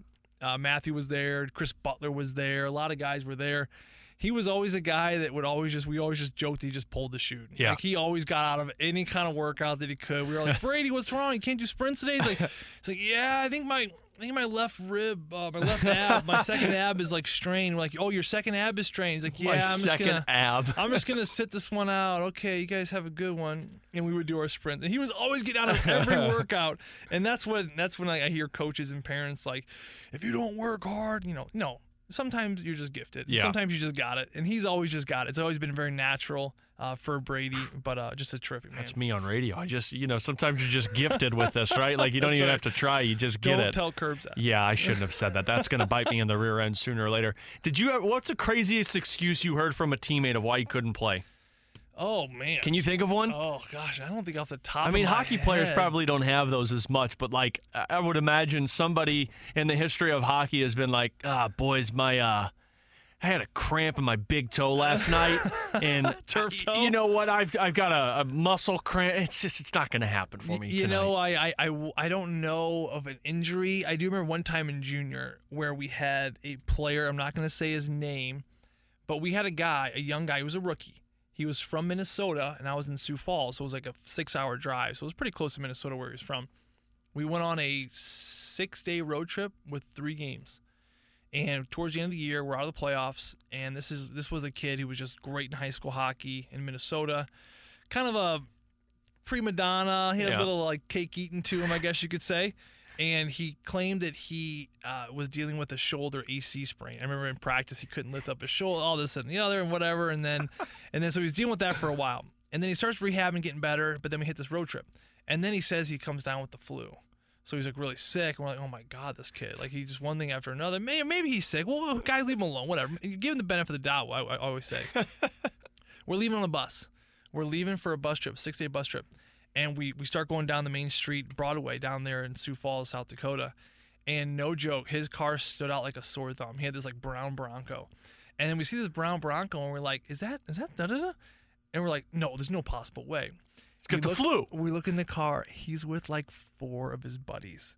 And they're hauling it back to Minnesota, I guess, to party or whatever. So anyway, long story short, he got into some big, deep trouble where I don't even think we re-signed him the following year. But that was probably the closest where a guy took the option on a game where we were like, huh? Look, we've learned from history, don't get into a car chase in a Bronco. It's never going to work out. Good point. It's never going to work ones. out. Yeah. I had a Bronco. Did you? In high school. A white and teal one. You had a white Bronco? Was freaking awesome. This was post OJ, wasn't it? This was post OJ. Did you feel like a BA, though, with your Bronco? It was so nice. I love Broncos. You're seeing a lot of the old ones around town. Haven't you seen the white Broncos are making a comeback? Are they really? And then the one car dealership made the mistake of making an OJ Simpson reference? No way. Oh, yeah. Yeah, you can't do that. Yeah. No, but they're these old Broncos with the tops down, like classic 80s Broncos. Oh, yeah. They're pretty penny. All right. Tyson Nash in Arizona, former Blue, he's got a really He just nice got pulled over. Did you see him post about it? No. He posted about it going to his game, I guess it was last night or 2 nights ago, and he posted a picture of him with his rear view window and then a police officer behind it, and he said, not the way I wanted to start my game day. No way. Oh. Well, you know, it's funny because you see him on TV games, and he obviously does the color between the benches for Arizona Coyotes. And his hair is like... It is flow-orific. It's because he drives to the game with he has his old Bronco, and he just lets it flow in the wind. He just flows. He doesn't care. Oh, my God. You talk about personalities. Paul Bissonnette and Tyson Nash on their broadcasts. Oh, my God. Those two absolutely just destroy me. I mean, absolutely kill me. Two of the best in the game. Yeah. As far as energy, youth goes, it's awesome. Well, I got sidetracked there, of course, talking Bronco, but I did want to ask you and follow up with what Brady was talking about, Joe. The Matthew Tkachuk hit. We both have our opinions on this, and I'll voice mine. I didn't think it was a nasty hit at all. I think Matthew Tkachuk was going into the boards, and I think a lot of crazy stuff happens in hockey when you're going that fast-paced. For Paul Maurice to go into a postgame and make the statement that Matthew Tkachuk was going after Mark Scheifele to try and end his hockey career, essentially, that's unnecessary in my eyes. And look, Paul Maurice is a very educated man in terms of hockey mind. He's one of the best when it comes to head coaches. But for him to say that, and I know Matthew already kind of has his narrative in the NHL, But that felt like it was really unnecessary. And you could hear Brady get fired up about it also. Well, I think a couple things about that hit. First and foremost, we have a habit, I think, of looking at questionable hits in slow motion from 15 different angles. Yeah. The problem for me with this hit, Alex, and we didn't really talk about this too much with Brady, but the problem with the hit is that in slow motion from that blue line angle, it does look a little iffy. Mm-hmm. Little bit. Not much. But when you slow it down, maybe you can make the argument.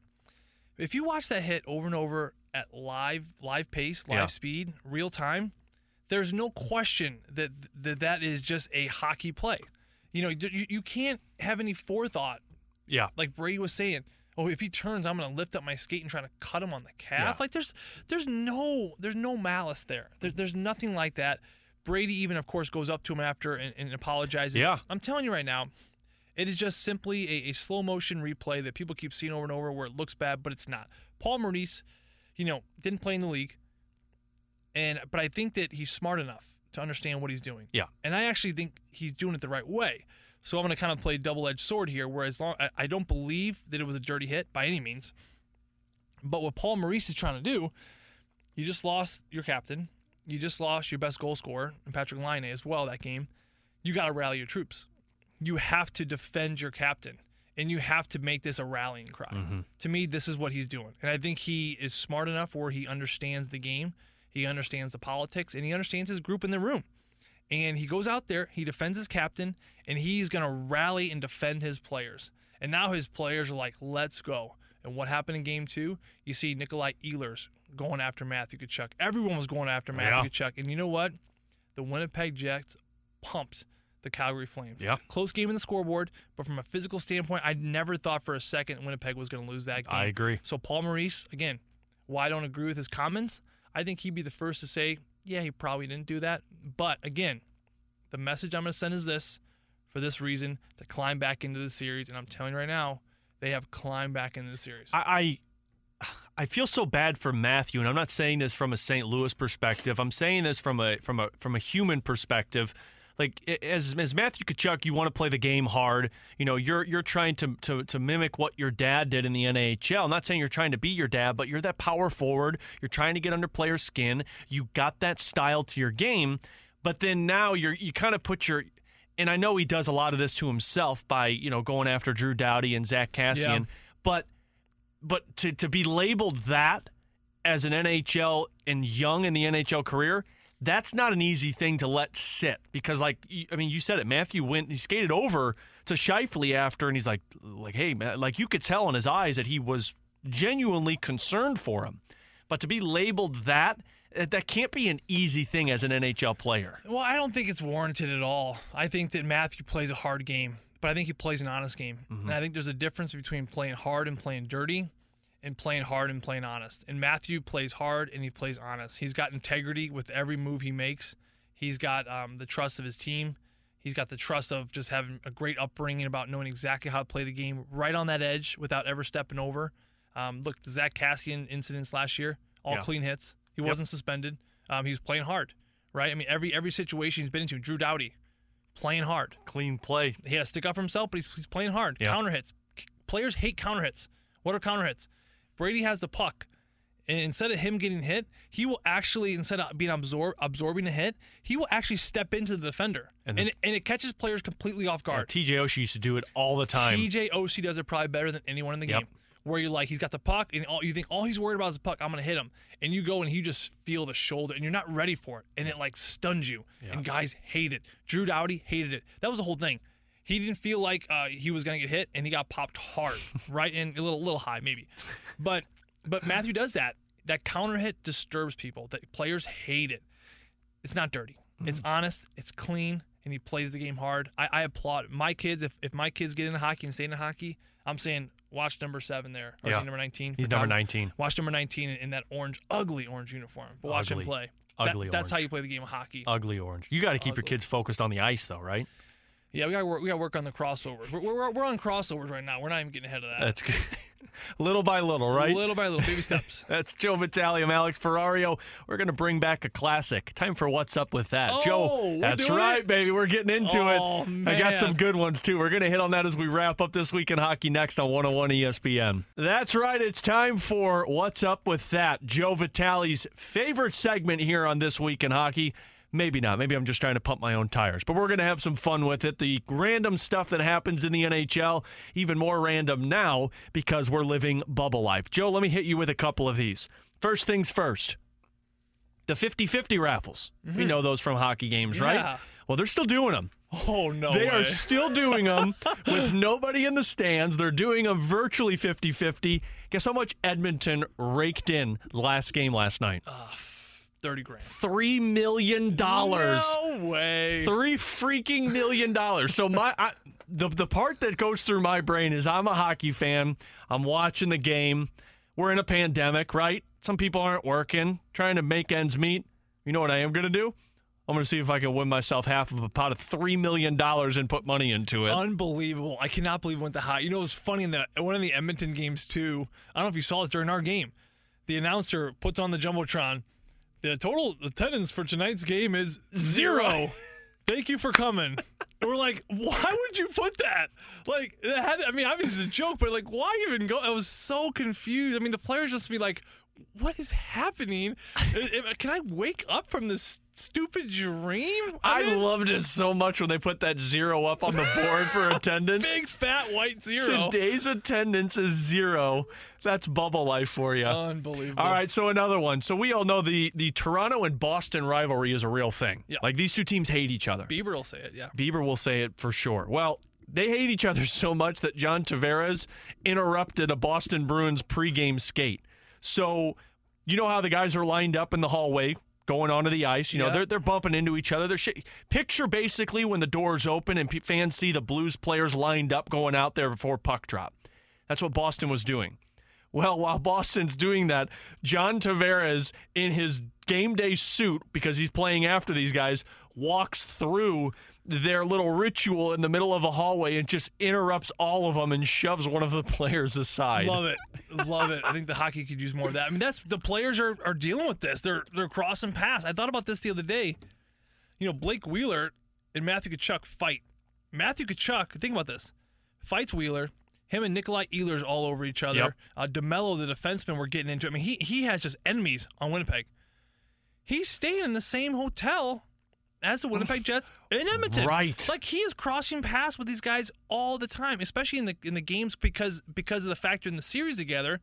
They're probably going to be eating dinner around the same time. They're going to be in and out of the restaurants at the same time. They're going to be crossing paths in the lobby, the coffee house. I mean, everything. Like, imagine Matthew Tkachuk today probably going to get a coffee at Starbucks or wherever this morning, or Krispy Kreme or wherever they do up there. Timmy Hortons, that's what it is. Timmy Hortons, yep. You got Blake Wheeler in line too. Like, how uncomfortably awkward is that? Are you worried about getting a freaking cross to your face? Unbelievable. Would that have happened in the 90s and early 2000s? As far as being able to be in the same hotel as another opponent? Very rarely does it happen. It only happens when you go to you're in the middle of a long road trip. And let's take, for example, the Blues go to Montreal, Toronto, and Ottawa. They do the Eastern Canadian swing. You go to Montreal on Monday, and then your next game isn't until Thursday against Toronto. Okay, so you have 3 days in between. You fly to Toronto for that second game. It's not going to happen for 3 more nights. But meanwhile, the Pittsburgh Penguins are there, and they're playing Toronto on Wednesday when you have them on Thursday. Mm-hmm. So sometimes you'll be in the same hotel as some of these teams, but very rarely does it ever happen. Yeah. Okay, a couple more for you, Joey V. Game day outfits. We talked a little bit about this with Brady Tkachuk, I believe, or no, maybe it was with Mike Kelly earlier tonight about the vest V-ups, zip-ups that the Blues coaches are wearing. Have you seen some of these game day clothes, though? Dude. Some of these players, I forgot who it was, but it was on the Toronto Maple Leafs. He walked in with the tight legging sweatpants, just a white polo, short sleeve polo, untucked, and he had this fedora that was like tie-dyed with his mask on. Like, it was the most unhockey thing I think I've seen in a long time, but that's life these days. There's been some good ones, man. There's been some really good ones. I've really enjoyed Austin Matthews' style. He's got these like teddy with bear his shirts. little painter mustache that He's he's got got. a painter mustache. He's got like an old sailor hat he wears, like that you should have like fishing lures attached to at some point. But he's got like high tube socks. Another one who was good is David Pasternak. Yep. He's got the glasses with what is the string called when you attach the string to the glass hooks and then around your neck? I call that the grandma bracelet. It's like a grandma it's necklace. like the grandma stuff. He's got his glasses hanging down by his chest. Get the hell out of here. swear I to didn't God. see that. They're hung up on this string around his neck, and I guess they're like reading glasses or something. He's wearing these things. So when he's sitting in the locker room and he busts out the line, he's like, "Oh, let me pull my glasses up and see what the lineup is." It's like that. It's like he's doing the USA Today crossword puzzle. He needs some help on, 6 down or 18 across. Always got to make sure you don't misplace your glasses on game days. Kids these days. What's What's up with that? Freaking millennials, right? What's up with that? Freaking millennials. Okay, one more for you. John Tortorella always gives great press conferences after the games. He gave a phenomenal one the other day. It was after the exhibition game for Columbus. First game back on the ice, everyone there. One of the reporters asked the question, but before he asked the question, Tortorella, like literally the writer started to ask, and Tortorella cut him off, and he goes, "What the blank do you have to ask me after one game back?" And didn't even laugh about it. I freaking love that guy. He's a good Italian boy. Hey, when you're Italian, you throw those out there no matter what. He says it how it is, man. I mean, I'm telling you, this is a John Tortorella style of playoff. Was he Tampa when you were playing? He was, Or was the he- New York Rangers. So he was Rangers. I think he was Rangers. Did he ever Yes. just chirp the hell out of you when you skated by? Never me. The players, I think he's calmed down quite a bit. The Has he players, really? Yeah. I think the players really respected him when he was in Tampa because he was so good. But as soon as you start losing, that personality goes out the window, and you start losing players quickly. Really? But what he's done in Columbus, I'm telling you right now, from a mental toughness aspect, which is going to be big in this playoff, his team is the style of team that they could go far. Yeah. I'm telling you right now. Going back to our zero attendance thing that we were joking around about, did you see when, I think it was Edmonton, when Edmonton scored that hat trick, or maybe it was Carolina, there was one person from the No stands way. who ran down and threw her hat onto the Beautiful. It's beautiful, man. I'm telling you. bubble. Hockey life is the best. They're doing it. I'm telling you now, I applaud everyone involved. Yeah. I applaud the players, the coaches, so many personnel, Zamboni drivers, people who are disinfecting benches. I mean, Yeah. this has been weird. Yep. It's been weird, but I'm telling you what, it's been some really great hockey. It has, and and I'm so glad to be talking about it. I am too. And we're going to see some great hockey Thursday, Joe. Before we get out of here, Vegas Golden Knights, 5:30 puck drop, 4:30 pregame skate. What's something you're looking forward to in this matchup from the Blues side of it? It's going to be the matchup of who can get to the cycle game quicker. Mm-hmm. Both of these teams, the system approach is chip it in, get the puck back, cycle it, keep it low, wear your opponent down in their own defensive zone. Vegas does it maybe better than any team in the league. The Blues are right up there with them. Who can get to that quicker? I think it's going to be a physical game. I think whenever they play the Vegas Golden Knights, it's physical. When you got Ryan Reeves, players like that just bring it to a new level. I think the physicality is going to be there. I think we're going to see that next level here. I think the Vegas Golden Knights, I think they bring out the best in the St. Louis Blues, and I think this is exactly what the doctor ordered. If you remember those two games that they played against Vegas before the season was postponed in Vegas, remember that one that Vegas stormed back with? I think this was the January one. We were up 4-1, I think. And Reeves was in the middle of he fronted the net, and he got into it with somebody, and I think he took, maybe it was with Pietrangelo. Took him down to the ice, and Perron was fired up afterwards. Like, he called out Ryan Reeves for that ish on the ice. Right. I don't know if you're seeing a rivalry because they're in different divisions and you don't see them as much, but this one, I would imagine, is going to bring out that physical presence for the St. Louis Blues. I think so, man. I mean, Derek Eaglin on the back end. There have been fun games when we play Vegas. For whatever reason, there's something about that matchup. To me, they're a lot like Colorado Avalanche. Those two teams, whenever the Blues face them, you know you're going to get a lot of hitting, a lot of goals, a lot of big saves, a lot of just great energy. I think there's amazing personalities on Vegas that really brings out the best in people. Paul Stastny, the former Blues over there, so guys know him really well.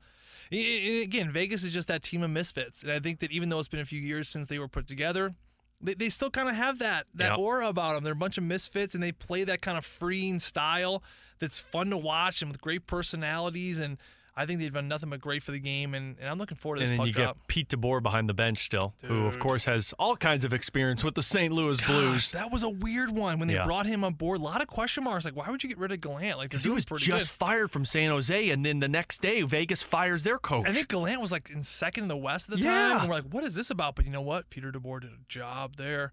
You know what? They've been on a run. Finished they were on third. a run. They were on a run before this pause. Yeah. They were tracking big time. And Yeah. I like the way they looked at Dallas the other night too. Or not in Dallas, obviously, well, but versus in Dallas. Edmonton versus Dallas, same thing, right? In a book. In a book. Joe Vitale, this is fun, buddy.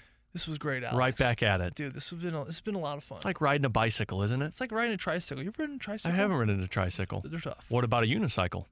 I've never done that. Maybe we should try one of those. Or a scooter? Have you ever done a pogo stick? No, but I see these guys on these skateboards now with this remote control. You see these guys flying What? down the road? They're going like 40 miles an hour. With the skateboard? It's an electric skateboard with like a handheld thing. It's like a cell phone. Looks like a cell phone, and they increase the speed with their hands. I've never seen this before. Someone is gonna die soon with all these motor scooters that are around the city. Oh, yeah. Like, how is The moped things or how whatever? are you not wearing a helmet? These guys they're hitting curbs and like these office people in suits and backpacks. Like these tech guys are going down the roads. Like I'm like, you're gonna die. Look, you need to be careful. I don't trust anything remote after watching Mike Tyson eat it on one of those little Yeah, that's a floating great clip. things. Great I clip. don't trust those bad boys at all. Great Joe, clip. great show, buddy. Thanks, Al. It's Joe Vitale. I'm Alex Ferrario. We will be with you Thursday night, Blues and Golden Knights, 5:30 puck drop, 4:30 pregame, right here on your home for the St. Louis Blues, 101 ESPN.